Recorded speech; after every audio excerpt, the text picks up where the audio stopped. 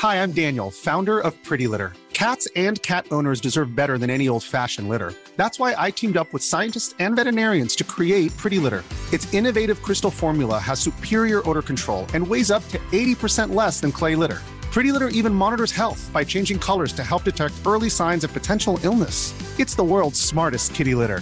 Go to prettylitter.com and use code ACAST for 20% off your first order and a free cat toy. Terms and conditions apply. See site for details. Mother's Day is around the corner. Find the perfect gift for the mom in your life with a stunning piece of jewelry from Blue Nile. From timeless pearls to dazzling gemstones, Blue Nile has something she'll adore. Need it fast? Most items can ship overnight. Plus, enjoy guaranteed free shipping and returns. Don't miss our special Mother's Day deals. Save big on the season's most beautiful trends. For a limited time, get up to 50% off by going to BlueNile.com. That's BlueNile.com. The HIV epidemic is not over. HIV is still here. The face of HIV is so diverse. The biggest thing to reduce HIV stigma is just to talk about it. Testing and PrEP and HIV treatment and how effective it is today. Undetectable equals untransmittable. Whether you're positive or negative, there's not a wrong door. Whether it's testing or whether it's treatment, do it for you, Montgomery County. Learn more about HIV testing, treatment, and prevention at doitforyoumc.org.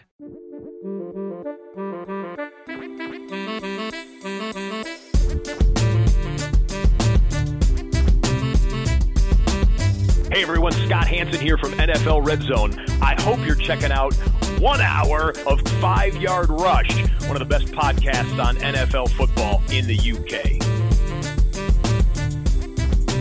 Hello and welcome to the 5-Yard Dynasty pod with me, Rich Cooling. Got another fantastic show lined up. So joining me today, another of the main men. So it's Stocks. How you doing, Stocks? Yeah, I'm good, mate. I'm good. Thanks for having me on. It's weird to record behind the curtain. This is, I don't even know what, it's Thursday. We're recording Thursday evening.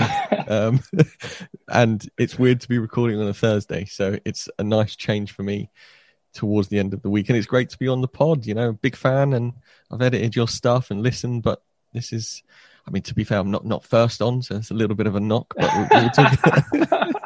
No, I'm joking, Rich. Thanks for having me on, man. Appreciate it. No, it's fantastic to have you on. And I opened it up to everybody, and you said that you wanted this topic, so that's why we're getting you on third. But it's been fantastic working our way through the 5-Yard family. As I said, we've got I think it's Rob coming on next week, and really enjoying getting you guys on and fully integrating. As I said, as part of the family, it's been great. So diving into this week's kind of topic as such, so we're going to play a little game of Would You Rather. So the idea is basically I'm going to give Stocks two players that are perhaps relatively close in kind of ADP, or perhaps I think shed some light in terms of sort of thought process around which play you'd rather. Stocks is going to give me which play you'd rather, quite frankly, and then we'll go from there. But before we kind of dive into that stuff, so I mean, in terms of, I guess, your dynasty exposure, how much do you kind of play? Are you, I know, primarily sort of redraft focused? Is that what you'd say, or? Oh man, I mean, everyone's now aware of how many leagues Murph and I were in last year, and I'd say there was probably more redraft than dynasty, but I'm also in quite a lot of dynasty leagues. I mean, we have unfortunately had to scale that back a little bit just because we sort of said yes to too many people, and it all got a bit too much. Like everyone did with redraft, we did a little bit with dynasty in lockdown 1. So got a fair bit of exposure, but I've only really been playing dynasty for 3 years. I think my home dynasty league started 3 years ago, and then we also, Murph and I, then started another home dynasty league with our sort of other friends from the NFL group that we know, and maybe there was one more from sort of the podcast world. And that was all I had for 3 years until last year when Murph and I joined and started a couple more. And so I'm not overexposed in dynasty personally, but as a podcast, Murph and I were in a few too many. I think you're not alone in that. I know. So lockdown 1, it was twiddling thumbs, looking for things to do. So certainly joined far too many startups. But yeah, kept me entertained at the time. So I guess diving straight in then. So we're going to work through this in kind of positional order. So it'll be quarterbacks, running backs, wide receivers, tight ends. So the first would you rather up is going to be, I think, probably the hottest topic at the moment for me in terms of kind of dynasty circles is going to be the QB2. So that is Josh Allen or Kyler Murray. So where are you leaning here, Stocks? So when I got the show doc the other day, I initially thought Josh Allen. I've got loads of Josh Allen in my dynasty leagues. He's what I built my foundation on 2 years ago in several of my quite successful leagues. So I'm going Josh Allen. And then when I sat down and looked at it and looked through who had good years last year, who didn't have such a good... I mean, they were both pretty good last year, let's be honest. But when I thought about it, I thought Josh Allen, consistent, did it all year. His worst week last year was 16.1 fantasy points, and he was only under 20 points 3 times. So if you're after consistency, then Josh Allen was the guy. But then when I looked at Kyler, he went under 20 points 5 times. His worst week was against New England, where he had 8.9 points. That does exclude his week 17 appearance, where he came in when he wasn't fit to start the game, but they brought him in because they were losing, I think, if my memory serves correct, in week 17. So the first half of Kyler's season was ridiculous, and he was on an absolute tear. And then he got injured, and the injury wasn't the reason, and then it was the reason why he had a bit of a downturn. So is he going to be all right next year? So I'm literally on the fence with this one as to where I'd want to go. And I think maybe in Dynasty, I'm going to go Kyler over Josh Allen, but I would be happy with either. I know that's such a cop-out of an answer, but... It's nice to start off the pod with you sitting on the fence on the first one. Okay, well, I'll tell you what, I'll come off of the fence, and I'll come off of the fence for one reason, and that's Stephon Diggs, and the fact that he stood on the field when the Chiefs were getting celebrated as the champions. Diggs was the only other person, not a Chief, on the field and stood there and watched the whole thing. And I think his season with Josh Allen was so good that it can possibly get better next year. And that's the reason I'm taking Josh Allen, because I think Stephon Diggs is sneaky good for sort of top 3, top 2, maybe even number 1 wide receiver next year. Fantastic. Well, I think, as you said, it's not a bad choice, is it? It's, you're pretty happy whichever one you go with. I think for me, the reason I picked these two was that it's almost a tale of two halves of the season, isn't it? As you said, Kyler had that incredible start to the year, then got injured, and I think sort of we saw a reduction in terms of his rushing production. And then Josh Allen was essentially a league winner down the stretch, wasn't he? I mean, those last few weeks, obviously Stephon Diggs was the wide receiver 1 through the playoffs, but that helped with Josh Allen as well. He was absolutely phenomenal. I ran a poll on Twitter asking exactly the same, Josh Allen or Kyler Murray. So Josh Allen actually came out 62% of the vote. So I'm a little bit surprised at that. I thought it would be really close. And I just think for me, I'm going to go Kyler purely because I think that he is a better passer than Josh Allen long term. And I think that at the moment, Josh Allen has been buoyed hugely this year by Stephon Diggs and Brian Daboll. And I worry that he's kind of reliant on that. And I worry if Cole Beasley's getting old, next year could be his last year in Buffalo. I think Brian Daboll's probably going to be a head coach in 2022. And I for that reason alone, I think I'd go Kyler. But as you said, it's not a bad decision, is it? Question, Rich. Yeah. You said it's a tale of two halves, and that's completely true. Do you think, A, lockdown brain has made people a little forgetful, and B, recency bias towards Allen has made more people pick 62% of the people pick Allen? If Murray had a better second half of the season and Josh Allen also had his second half, do you think that would have been closer? 100%. I think it's the reason why, you see someone like Dak Prescott at the moment, he's being ranked as like QB6, QB7.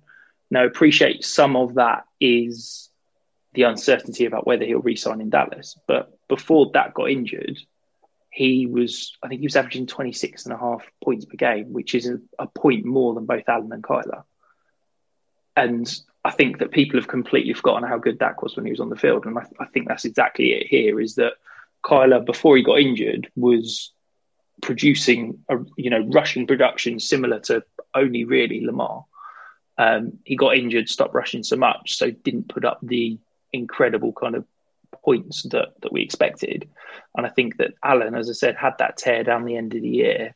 And that's what's freshest in people's minds, quite frankly. I also think the fact that Josh Allen is, he's played in the playoffs, he's performed well in the playoffs, and Kyler Murray's been sat at home. So I think that, there's also that playoff bump there slightly as well. So diving into the next guys then. So moving down the ADP list. So some perhaps older quarterbacks. So this is going to be Kirk Cousins or Matt Ryan. So where do you kind of sit here? I genuinely hated picking on this one. Not a fun pick, is it? Well, it's such an uninspiring choice. I mean, as good as they both are as quarterbacks, and they're sneaky good. I mean, Matt Ryan should, in theory, be much better than he was last year with the weapons he had available, even without Julio Jones when he was injured. Calvin Ridley's one of the best wide receivers in the league at the moment, and Todd Gurley obviously tailed off towards the end of the season, but they got Hayden Hurst, and then Kirk as well, Justin Jefferson, Adam Thielen, Dalvin Cook. We saw the emergence of Irv Smith. Yeah, I mean, are they both a little bit disappointing? And you're making me pick a damp squib either way. And realistic. Go on. To let you behind the curtain, and the thought process of picking these two is that I said earlier in the offseason, that at this point in the year, there is 18 quarterbacks that I'm comfortable having as my QB1 or QB2 in a Superflex. And preferably, I'd have 3 of those quarterbacks. Now, Kirk Cousins and Matt Ryan were QB17 and QB18 in that. And that's basically my way of saying that I think these two are the last 2 guys that you're comfortable having as a QB2 in a Superflex league. I think after these 2, it becomes slightly nervous, should we say, about whether that quarterback's going to keep their starting spot through the offseason. And I think that actually, at this point of kind of drafts, whether it's a startup or indeed kind of roster building, yes, they're not sexy. Yes, they're really uninspiring to pick. But actually, you can do a lot worse than these 2 who are probably going to be on their team, definitely in 2021 and probably in 2022, the way their contracts are structured.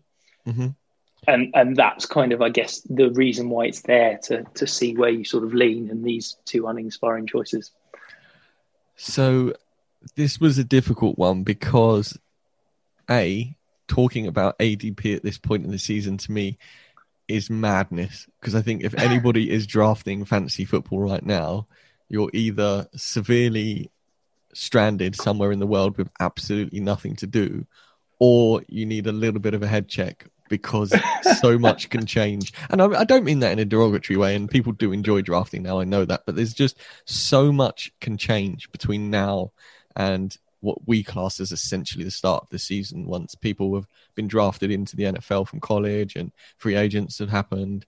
Then you start to see a real team picture. And for me, I have to take Kirk here based on safety. If you're going to make me pick one or the other, I don't know whether Matt Ryan will be in Atlanta. I don't know whether Julio Jones will be in Atlanta if Matt Ryan stays. If Matt Ryan goes, does he go to a worse team with worse weapons? Because quite frankly, the weapons in Atlanta were pretty good overall, I'd say. So Kirk Cousins, I have to take him here because I know Adam Thielen, Justin Jefferson, Dalvin Cook, Irv Smith are all going to be there next year. Yeah. And again, absolutely.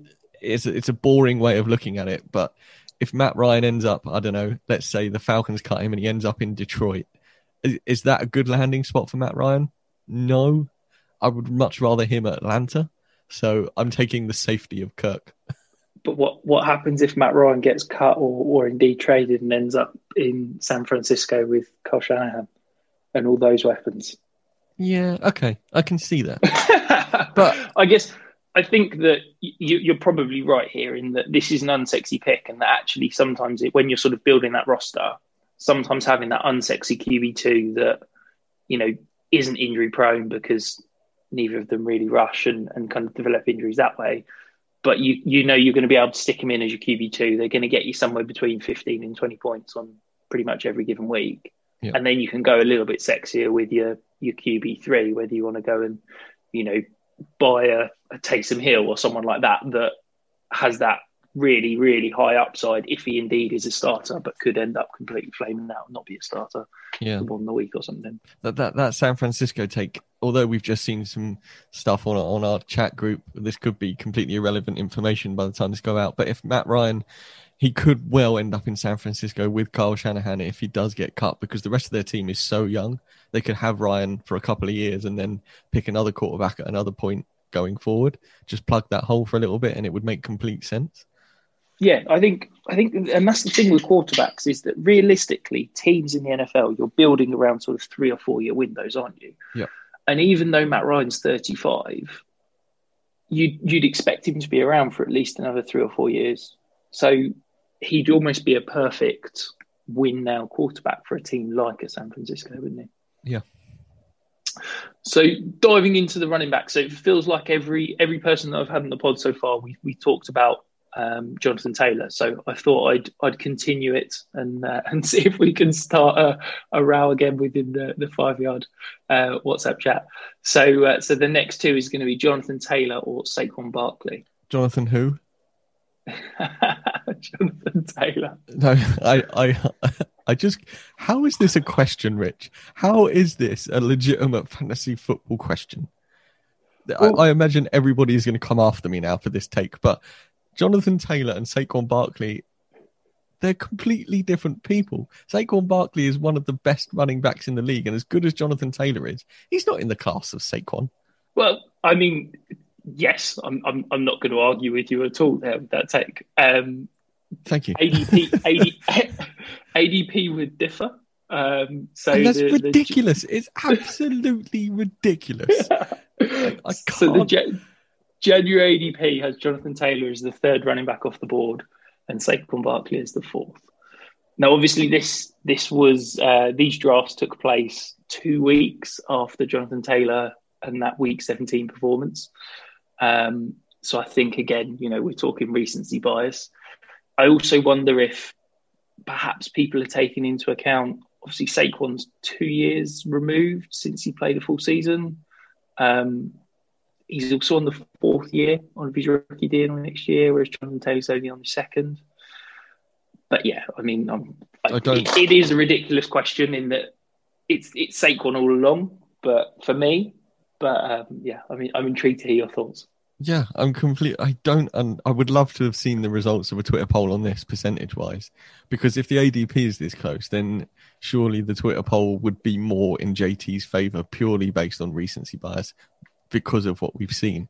I just think if you're going to pick one of the two, you're going to pick the guy who was touted as a generational talent at running back when coming out of college.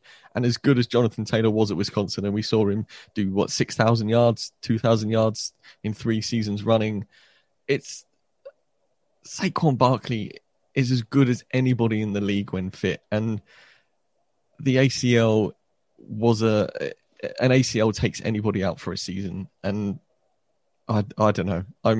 It's all Saquon Barkley all day for me here. And I think if you're getting him behind JT in ADP at the moment, you are pulling the pants down of anybody who drafts Jonathan Taylor ahead of Saquon Barkley. Yeah, absolutely. Maybe this is a note to say go out and buy Saquon because, the window's probably about to close. As soon as he sees the field again, that price is going to skyrocket because every time he's been on the field, he's been phenomenal, let's be honest. The only reason I would take JT here over Saquon in Dynasty is if somehow I'd managed to accumulate another pick before this, or this was a point in a trade, perhaps it was either Jonathan Taylor or Saquon Barkley that was being offered for somebody on your team, and you had an older running back already on your roster, and you could either have Jonathan Taylor or Saquon Barkley. The only reason I might take Jonathan Taylor at that point is purely based on he's only in the 2nd year of his rookie deal, and Saquon's a little bit older. But otherwise, it would have to be Barkley. Yeah. What I would say, though, is that Saquon being a first-round pick obviously gets that 5th-year option. So he's going to be an unrestricted free agent in 2023, but Jonathan Taylor's going to be an unrestricted free agent in 2024. So it's only really 1 year difference on the contract. I appreciate that because he was such a high pick, Saquon's probably going to be re-signed before he gets that fifth year option. But I think it's, as you said, it's mental that it's this close. So then the next running back. So it feels like, I'll be honest, I've been having this conversation for the last 2 years in terms of would you rather Josh Jacobs or Miles Sanders? And I'll be honest, my opinion has not swayed at all. But I'd be very intrigued to hear yours. So where are you going? So Nick wrote a really good piece about Josh Jacobs or Miles Sanders, maybe last off-season. It must have been right at the beginning of last off-season. And he had a load of stats and stuff down on it. And it was a really interesting outcome. I don't actually remember who won that, but I remember the argument Nick put forward was really good. And again, this is a case of what happens now in Philly, because had Doug Pedersen still been there, this would have been hands down Josh Jacobs all day for me. And I'm still saying Josh Jacobs over Miles Sanders if I have to have one or the other, purely because of the volume we've seen Jacobs get as a Raider, whereas Sanders hasn't shown that he can be that guy because of the RBBC that Philly have used. If he was that good a talent, surely you move away from that committee prospect to unleash your star running back, as it were. So, but then what happens now? There's a new head coach in Philly.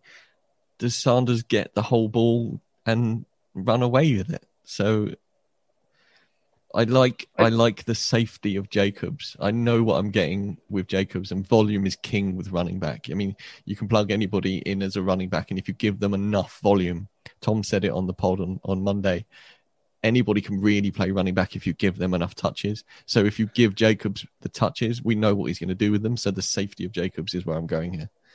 Yeah.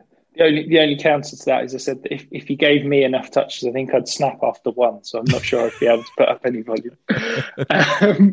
But I think with this one, it's a ceiling floor play, isn't it? In that I think Josh Jacobs has got a much higher floor because we know that he's not got much competition. He's gonna, he's shown Gruden through 2 years is going to give him the volume on the ground. Yeah. And I think he's going to, in a worst case scenario, give you that 15 points a week. Just be a solid, fringe RB1, RB2. You don't feel great about starting him, but you don't feel terrible.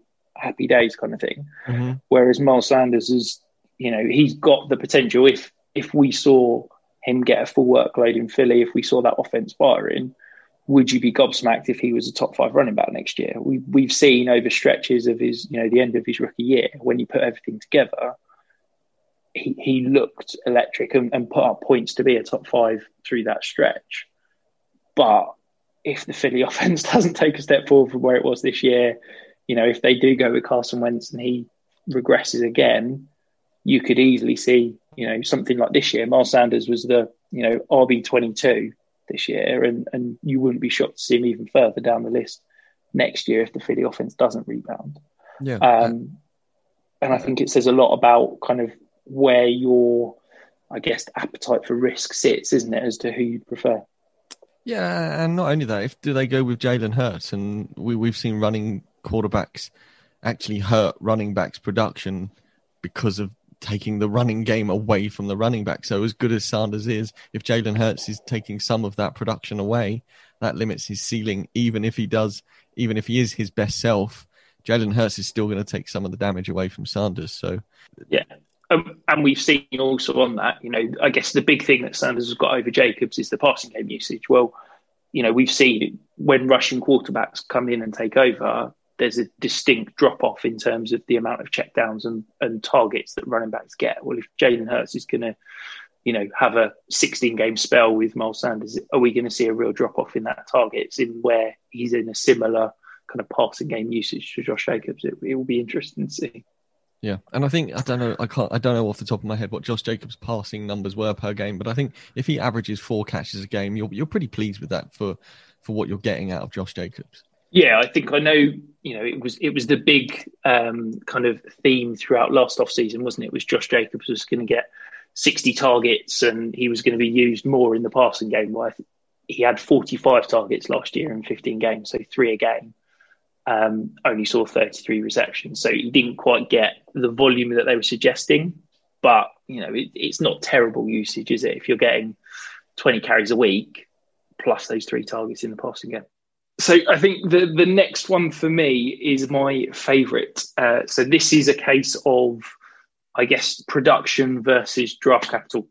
So it is James Robinson versus CEH. So before I come to you, Stocks, just to reveal the Twitter poll. So this is about 400 people we polled, and 52% said they would rather CEH, and 48% said they'd rather James Robinson. So where do you sit? Where do you sit, Rich? No. Why is this your favourite? Because I think it says a lot about kind of what you as a kind of a dynasty, I guess, owner kind of values. Are you looking at the undrafted free agent who came in with no hype, no draft capital, but saw huge volume in year one and absolutely produced? Or would you rather the kind of shiny, highly drafted rookie that, we had such high hopes? He was a top 5 overall player in kind of preseason ADP, and yet has somewhat underwhelmed in year one. The Chiefs have brought in kind of additional kind of options into that backfield through the season. And, who would you rather have going forward? Is it that draft capital or production? So I drafted CH twice as my first overall pick in a rookie draft. And at the time, it felt like a tremendous move. And now I'm starting to think I should have taken Jonathan Taylor. I don't know. I'm not bailing on CEH for that reason. But as we've seen, the Chief brings bodies into the backfield. Is that a thing we're going to see going forward? Are the Chiefs going to be running back by committee? And as good as CEH is, they're going to limit his exposure to prolong his career because they know what he can do. And by prolonging his career as a running back, keeping him with Patrick Mahomes, keeping Hill and Kelsey going as long as possible, is that the perfect recipe for Super Bowl after Super Bowl after Super Bowl? And then with James Robinson, my only concern with him is, will he be the running back in Jacksonville next year because of the amount of draft capital they've got? Now, they've got so many holes, it would almost be stupid to go and draft a running back, right? But yeah, 100%. We've seen, we just have no idea what Urban Meyer's going to do. Now, if Trevor Lawrence, something happens and he decides to do an Eli Manning and not go to the Jags, then he's going to be a Jacksonville Jaguar, basically. We've seen what he did for Travis Etienne, and as good as Travis Etienne is, he's no Najee Harris for me. I think Najee Harris is a much better running back than Travis Etienne. So will James Robinson get some of that magic fairy dust from Trevor Lawrence and become even better? We've seen, like you said, we've seen him perform with the volume. And maybe he was overused towards the end of the season, got a little bit banged up and tired. But a lot of that was the Jags just weren't very good. And can they turn it around with some of the weapons they've got? Trevor Lawrence, a better defense, new head coach. I think of the two, I want the upside of Robinson compared to an unsureness on CEH. If that unsureness, I don't even know if that's a word, but we'll make it up. It's fun. I've just added it to my vocabulary of 95% made up words. It's I want Robinson over CEH here, and I feel dirty for saying so. I think for me, if there hadn't have been a change in regime in Jacksonville, the previous coach staff, James Robinson was on I think it was almost a 90% opportunity share in that offense, which is unheralded. And if that had been the case that they'd been brought back this year, I'd have felt so much more confident saying, yep, James Robinson. That nervousness of new regime, new head coach, new GM, as you said, I feel like they'd be stupid not to roll with James Robinson. But I feel like so much of his value came because of that incredible workload, that it certainly got me nervous about it. The thing that concerns me with CEH, okay, so this is maybe like one of my favourite stats for the year. So CEH last year in week 1 had 6 goal line attempts. If you remember that week 1 game, kept giving it to him on the goal line, he couldn't get it in. How many goal line attempts do you think he had for the other 15 games in the regular season? Oh, I have no idea. I don't think it's many. I don't think there's many times the Chiefs get to the goal line and have to pound it in from sort of 5 yards. I'll be interested to know what that stat is. I think the Chiefs score more of their touchdowns from further out. So based on that complete guess of knowledge I've just made up there, I'm going to go with 3. So he had 0. So I was going to say 0, but that seemed far too obvious. So he didn't see a goal line attempt after week 1 last year. Do you know, did the Chiefs have many goal line attempts? I don't know is the true answer. I don't have the stats in front of me to go and search that up that quick. But I just think that shows, they brought in Lev Bell. Darrell Williams has been used. I just think that there's a concern around that kind of usage. But to me, I'm a stats guy. I live by draft capital is king. And for me, I think I'd still go CEH over James Robinson. As difficult as that is for me to say, I don't think it's a great option, to be honest. It makes me quite happy that I went Jonathan Taylor and CeeDee Lamb over CEH in startup drafts and rookie drafts last year. So pat on the back for me for that one. Well played, Rich. Well played. No, the next guy, this is a guy that I can't pat myself on the back because I missed on him, shall we say. But it's another rookie. So it's Justin Jefferson or AJ Brown. So, yeah, again, another Twitter poll, fairly overwhelmingly Justin Jefferson. So he saw 65% of the vote to AJ Brown's 35%. So where do you sit here? So later on in the podcast, when we get to the dynasty abandonment, I wanted to put AJ Brown in there purely because I went through my teams on my personal dynasty teams, and I don't own him anywhere, literally nowhere. But then I love Justin Jefferson, and I have him in a couple of places. And in my main home league, I won it not the year gone, just the year before that. So I was picking last, and the guy before me was either going to take Henry Ruggs or Justin Jefferson. And I had Adam Thielen, and I was praying that Jefferson would slide to me because I was thinking, well, then I can move Thielen on, keep Jefferson, and everything would be all right. As it turned out, Jefferson went, and I had to take Ruggs, which, yeah, it was a terrible choice. But that was what happened. I can't believe this is so far in Jefferson's favour, run on the Twitter poll, because of how much of a beast AJ Brown is. Yeah, this is really difficult for me.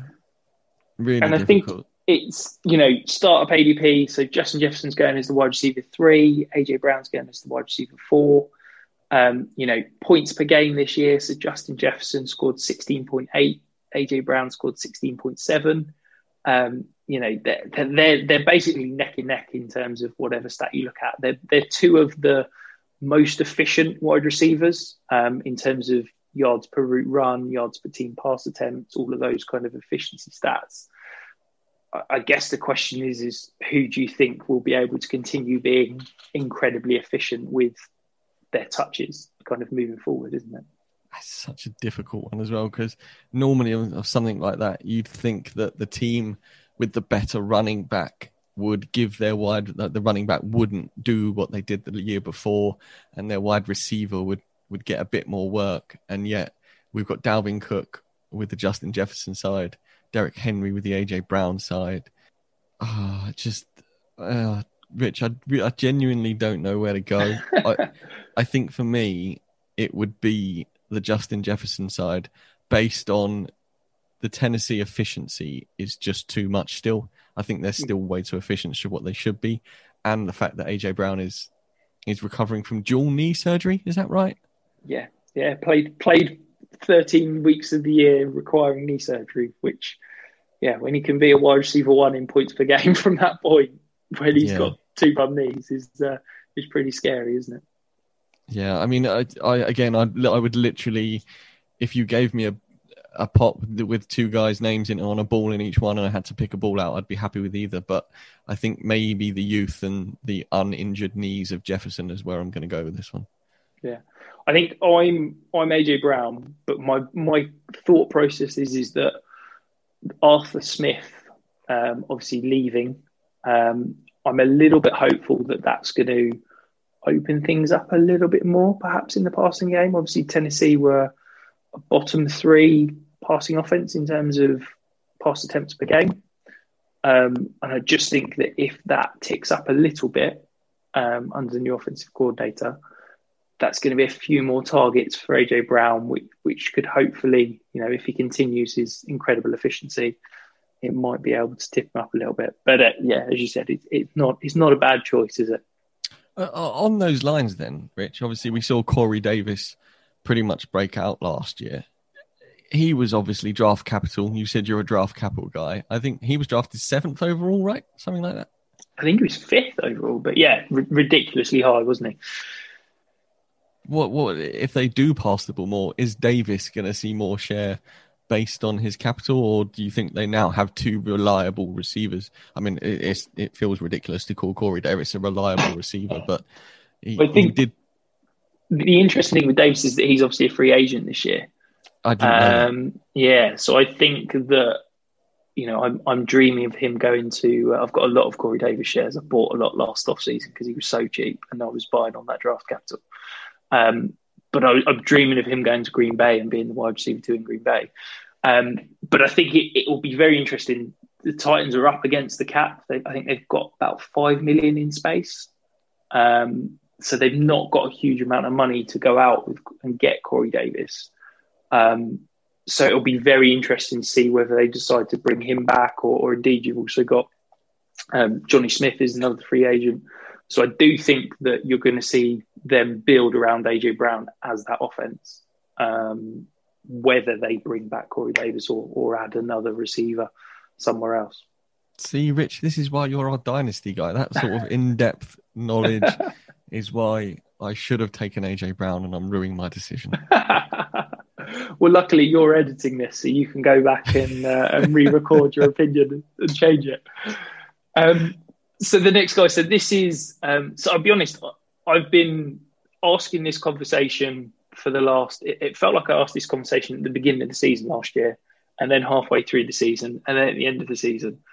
And I still don't think people are getting it right. So I'm intrigued to see if you're now going to get it right. So this is the Pittsburgh 3, should we call them? So it's Deontay Johnson, Juju Smith-Schuster, and Chase Claypool. So where are you going here?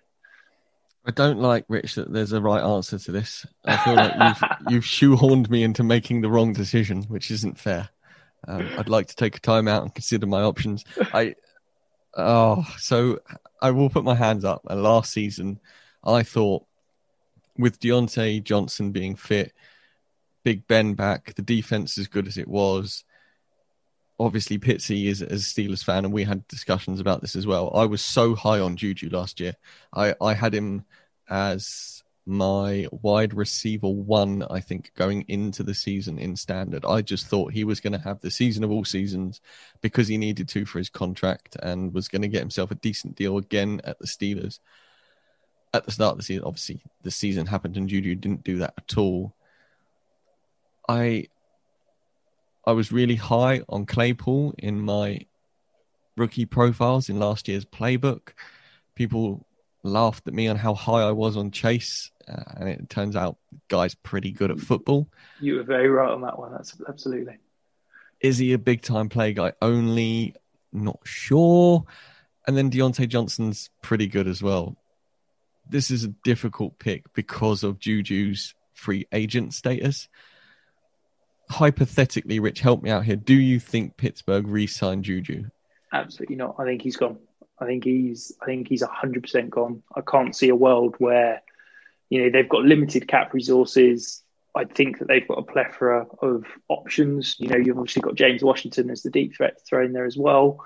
I think it would be cap suicide if they re-signed Juju, given the fact that they've got holes elsewhere within the team, and I think Juju's probably going to command somewhere in sort of the 15 million a year range. I think he's absolutely gone in free agency. Okay, along that lines, then give me a team where Juju lands. Just a hypothetical team where you would think Juju could land, and I'll choose from the Juju at that team. So my dream landing spot, I'm giving this all away because I'm writing an article on this in 2 weeks. So my dream landing spot for Juju is Miami, because I think that he can go to Miami. He will play out the slot. They've already got 2 established outside receivers, but I think he will go and be the target leader out of the slot, but not have to play outside, if that makes sense.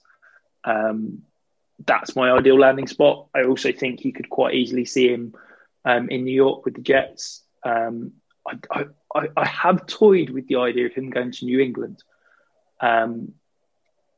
They've got a huge amount of cap space up there, and I do wonder if, with gaping holes at receiver, you could see Bill Belichick go out and get somebody like a Juju.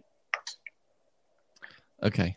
I don't think he's going to Miami, but considering that was where you wanted to put him, I will put him there as the sort of Jarvis Landry role that Miami used a long time ago now.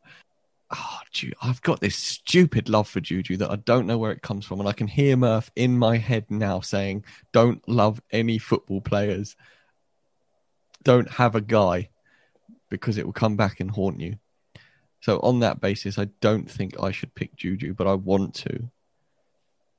I'm going to take Deontay Johnson because of what we've seen from him. You've picked the right answer. Yes, I passed. I just think that he is, volume is king. And I think they've shown that when he is fit, when he is healthy, he is absolutely the number one guy in that offense. I think, yes, Chase Claypool is more of your, I guess, traditional alpha X receiver. But I think that Johnson is, you look at his PFF stats, he is elite all over the field. He's a fantastic route runner.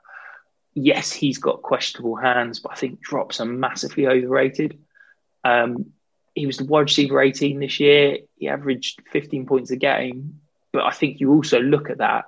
He averaged 15 points a game. Remember, he left 2 games in the first quarter, having scored, I think, 1 point in one game and 0 in another. So I think if you take those 2 games out, he was like a top 8 receiver last year. And I think that this offense for the next 2 years is going to run through Deontay. And I think that you've got Claypool as their, big play. Is he going to be a down the field threat and a screen catch guy? And that's why I don't buy into Claypool being, he could be what Deshaun Jackson was. I don't even know how long ago we're talking, 9 years ago, where he could, easily put up 30 points in 1 week and win you the week.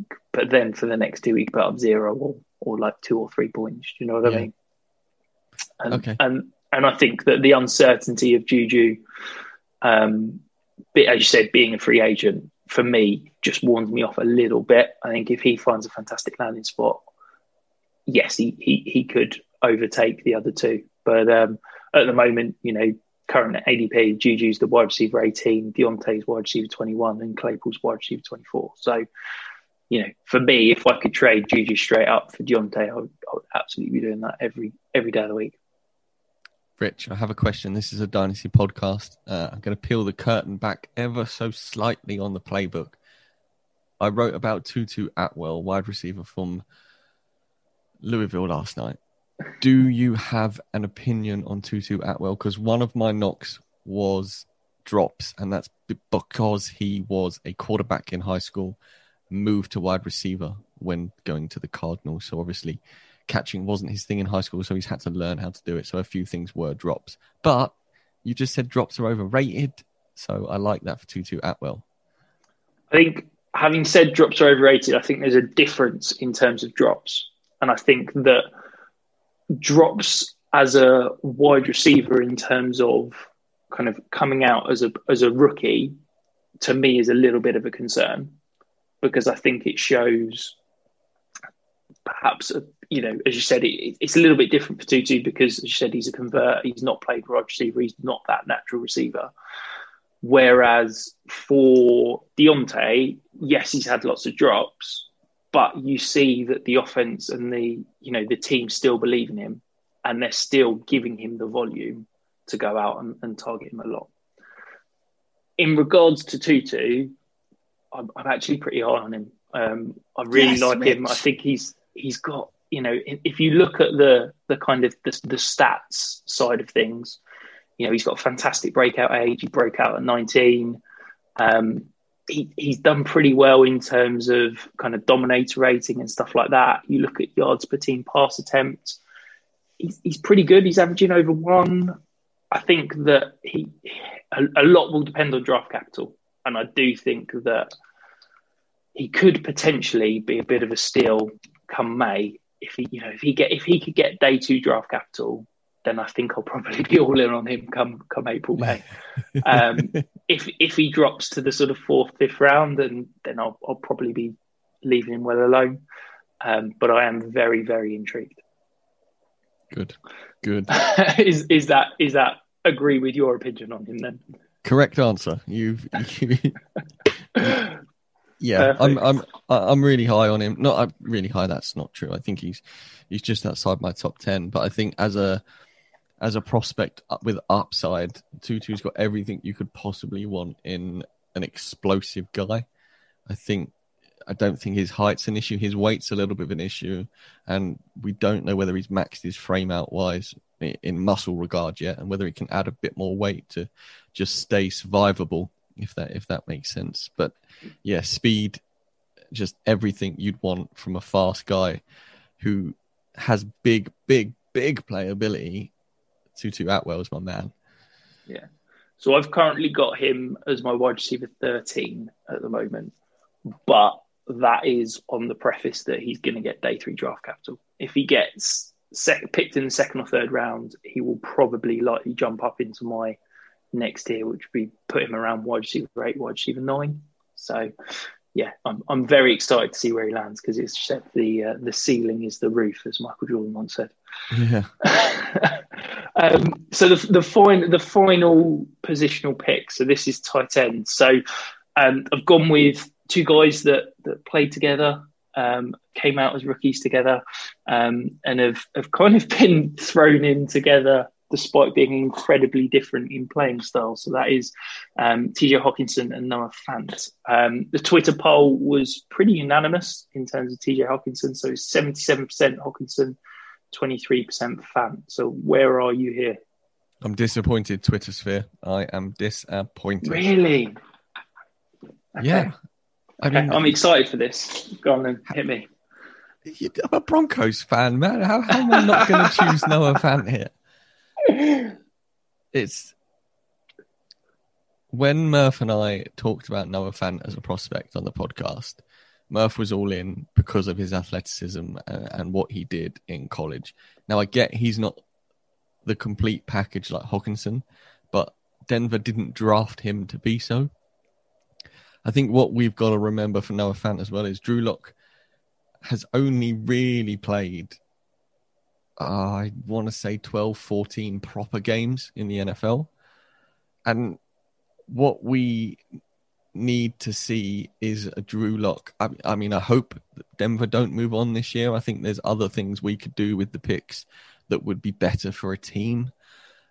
And I think if Cortland Sutton comes back healthy and Jerry Jeudy, if you have 4 receivers on the field with Jeudy, Sutton, KJ Hamler, speed on the outside or running from the slot, and then you release Fant from the line as sort of a block and go, as we've seen Gronk do so well, I think Noah Fant could be that short range guy who just eats up catches and is a big time red zone threat. And I just don't see how the poll has got him so far, Hockenson so far ahead of Fant.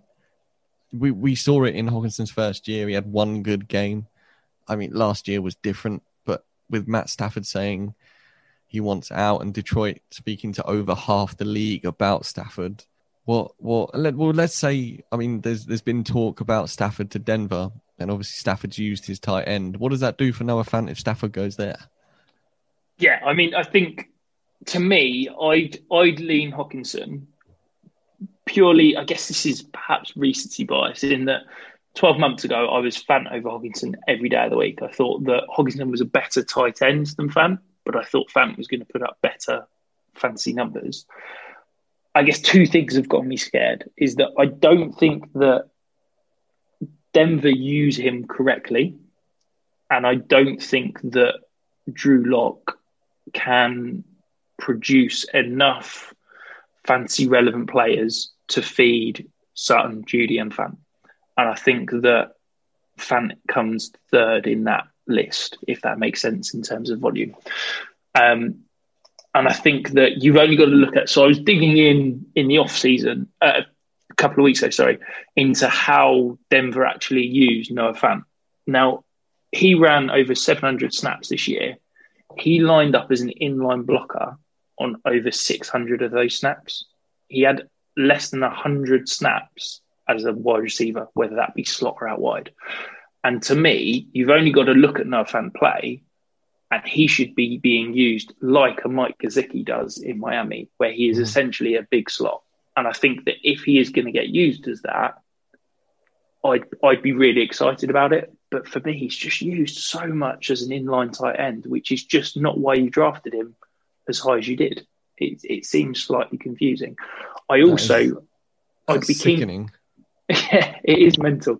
I'd be keen to hear your thoughts on this, because I was kind of championing Albert O as a nice little buy heading into the season, because I think people were forgetting about him. Obviously, he was a massive kind of tight end in terms of Devy circles sort of 2 or 3 years ago. Obviously, he had that little stretch in the middle of the year where he was, almost fantasy relevant because of his red zone usage. Do you see him eating into Fant's kind of production next year, if and when he comes back healthy? I think you've got to look back to the time when you had Albert O in your Devy teams and what he did with Drew Lock, their friendship and how they played together, to see just what they can do as a tandem. And I think you'd be almost looking at it with Fant-coloured blinkers on if you weren't to expect Albert O eating into Fant's productivity, because what Albert O can't do is block. That guy, if you put him in 600 times snaps as a blocker, you're doing something completely wrong as coaching, because by the first 25, you'll notice that he can't block anyone. So there could, having heard that Fant was used 600 times as a blocker rather than as a route runner, I can see a world now where perhaps they use Fant more as the blocking guy and Albert O as the sort of pass catching tight end, which sickens me to say, but there's definitely something in that stat, and it's worrying. To give the other side of it, so TJ Hockenson, almost identical snap count. He was an inline blocker 463 times and lined up outside, either in the slot or out wide, 302 times. Yeah. Well, I mean, that's pretty telling, isn't it? Yeah. But what I can't get is that TJ Hockenson is, your more prototypical inline tight end. Yeah. Yet Detroit have shown that they're going to be forward thinking enough to move him around and, get in those free releases from the slot. And yet Denver just haven't done that with Noah Fant at all. And that's, for me, while I've kind of flipped. As I said, I was Team Fant 12 months ago, and I'm absolutely TJ Hockenson now. I think he's my tight end 3 at the moment in terms of dynasty value. I want to take an audible, Rich. I want to join Team Hockenson. It's nice that I've persuaded you against one of your Broncos. Well, like you said, he's third, fourth in line of receptions anyway, so he's going to be irrelevant. I mean, Twitter was right. Twitter was right. It's never happened before and will never happen again. But on this one, they're right. So that concludes the kind of would you rather. So all that's left, Stocks, is for you to reveal your 2 Dynasty Island picks. So this is a player that you want on your Dynasty Island, and then a player that you want to abandon on a Dynasty Island. So where are you here? What sort of description are you after here, Rich? Because I've got several names that I can give to you depending on description needed. No, so I've not had that question before. My Dynasty Island picks. I like to build. That's a lie. I was going to say I like to build my teams around running backs, but that's a silly thing to do in Dynasty football when wide receivers last longer. But somebody I own absolutely everywhere, and I am completely ride or die. And now this isn't AJ Green. I've moved off of that train. My ride or die in Dynasty at the moment is Dalvin Cook, and I love what he does with the football. I am aware that he has an injury history, but last year he proved that he can basically play the whole year and is supremely talented and is in an offense where they are prepared to use him. And for that, I am going to be Dalvin Cook's ride or die until he is no longer playing football. So if I can get Dalvin Cook absolutely everywhere, then I will, because I believe that having one stud running back is essential if you want to be a good dynasty team. Yeah, I agree 100%. I think that's the way to build, is around that one stud. Are you concerned about Gary Kubiak retiring and riding off into the sunset and not being around next year? I don't think so. I think what we've seen from the Vikings over the last couple of years is such a good, well-oiled blueprint for what they want to do as a football team. I think it would have to take somebody very different in mentality to come in and try and change it when it almost works so well, if that makes sense. You give Justin Jefferson another year in that offense, get that secondary that is so young, once that's a bit more tuned in, I think it would be silly to move away from what does work for them, if I'm honest. Yeah, and I think, Mike Zimmer's still there, isn't he? It's his philosophy around run the ball. So I don't think that's going to be changing anytime soon, certainly. So who are you abandoning? So who don't you want to own in any of your leagues next year? This was a ridiculously difficult question because you had so many. Yeah, pretty much. There isn't a guy I don't think I own, apart from AJ Brown. But I can't abandon him because he's had knee surgery and might need help swimming off the island. So I think I wrote a list, and my list was Allen Robinson. I don't own very much, but I wouldn't abandon. Chris Godwin, I don't own him except in one place, but I wouldn't abandon. But his usage is a bit worrying with how much Mike Evans got targeted in the end zone. And then Miles Sanders, purely because of what we've seen so far. But I genuinely don't have a decent answer for this. You're going to sit on the fence and not give one? I can't. No, I mean, of those three, it's Miles Sanders, just because of what we've seen. I don't want to base my dynasty team around him because it's a concern. I'd rather go and get someone who I know had the workload and was going to be productive with it. Fantastic. Well, there you have it. We're abandoning Miles Sanders on Island. Murph will be very, very happy, I'm sure. But thank you ever so much for coming on, Stocks. It's been fantastic to have you, and thoroughly enjoyed it. For the people, I'm sure, let's be honest, everybody listening knows exactly where you are, but where can we find you? Where can we listen to you? Rich, we don't know that. They might have Googled Dynasty Podcasts in their podcast app. This one's come up, and this is the first Dynasty podcast they've listened to. So they don't know that there's another show about just generic fantasy football earlier on in the week from this Dynasty Beauty we're recording right now. They don't. You have to treat every episode as we've got new listeners. So if you are, this is your first episode to 5 Yard Rush, welcome. This is the Dynasty edition with Rich Cooling and myself, today's guest, Stocks. I co-host the 5 Yard Rush Fantasy Football podcast, which is with the big man Murph. He's also been on the show, but if you're a new listener, you wouldn't know that. So go back to the back catalogue and check that one out. We are on Twitter at 5 Yard Rush. Check out the website, www. Does anyone do that anymore? It's just 5yardrush.co.uk. Don't worry about the World Wide Web bit. I'm talking too much, Rich. Try and stop me. And then finally, don't forget to head over to Twitter and check out the pinned tweet about the Hickories giveaway we're doing. you've got to follow us, follow Hickories, and tag 2 friends for a chance to win their Super Bowl food box, which will be delivered on Saturday before Super Bowl. And it's all free. You just have to follow us, follow them, and tag 2 friends. So if you tell 2 friends to tag 2 friends to tag 2 friends, Hickories would love you forever. Absolutely, and it is an incredible feast, so make sure you go and check it out, because I'm very jealous that I won't be able to win that. So thank you ever so much for joining us. Thank you ever so much for giving us a listen, and we will see you again next week.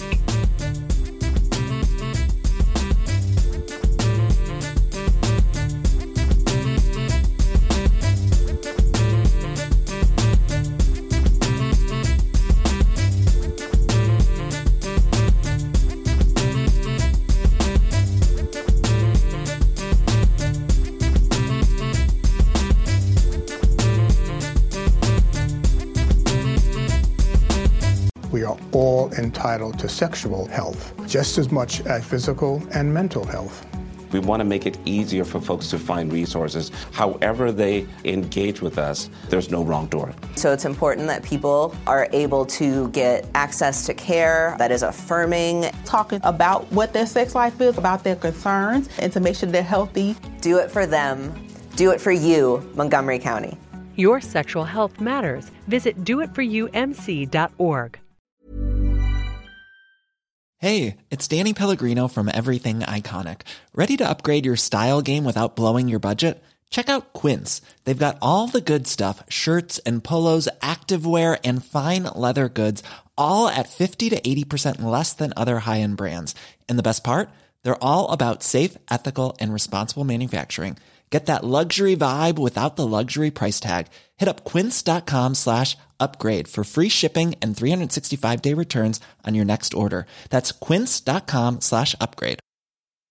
Hi, I'm Daniel, founder of Pretty Litter. Cats and cat owners deserve better than any old-fashioned litter. That's why I teamed up with scientists and veterinarians to create Pretty Litter.